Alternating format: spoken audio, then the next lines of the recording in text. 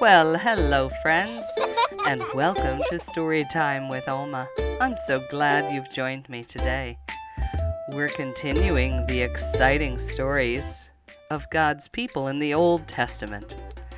Remember, we talked about how they left Egypt and crossed the wilderness, and God was with them. And then they crossed the Jordan River, and God was with them. And now God is going to help them in a battle. So put on your thinking caps and your listening ears, because here comes a very exciting story. So you remember how Joshua sent 2 of his men into Jericho to check it out, and Rahab saved them, remember, by hiding them on her roof? Well, now it was time for God's people to go into Jericho, which was one of the places that was promised to them.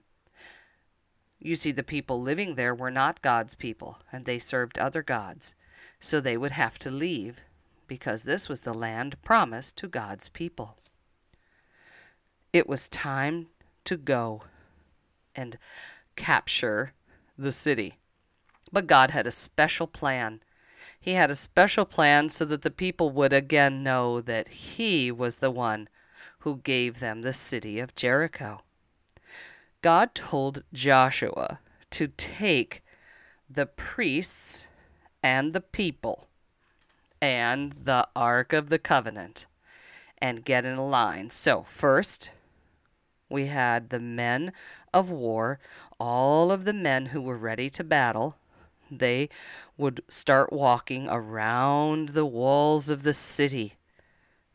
And behind them, 7 priests would bear trumpets of ram's horns, and they would walk before the ark. Now, they were supposed to do this every day for 6 days. And on the 7th day, they were to do it 7 times.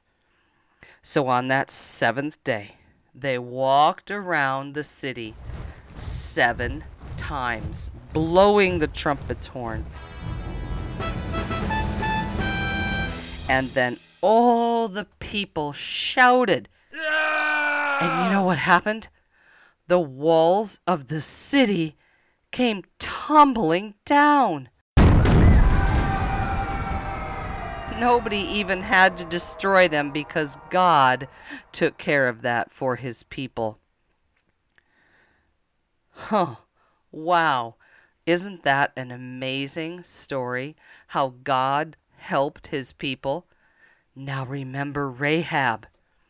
When all of the soldiers for God's people were going into the city to make all of the other people leave, they all knew the story about Rahab and how she had saved 2 of Joshua's men.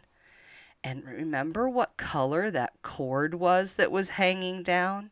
It was a dark red cord, and it was hanging out of her window. So everybody in her house was able to stay and become part of God's family. Isn't that wonderful? God took care of His people in Jericho, and God takes care of us today as well. Isn't it wonderful how God helps us stay safe and how God loves us so much? Well, thank you for joining me today on Storytime with Oma to hear of the exciting story of how the walls of Jericho came tumbling down. Remember, be kind to others, listen to your parents, and show God's love to everyone. Bye-bye.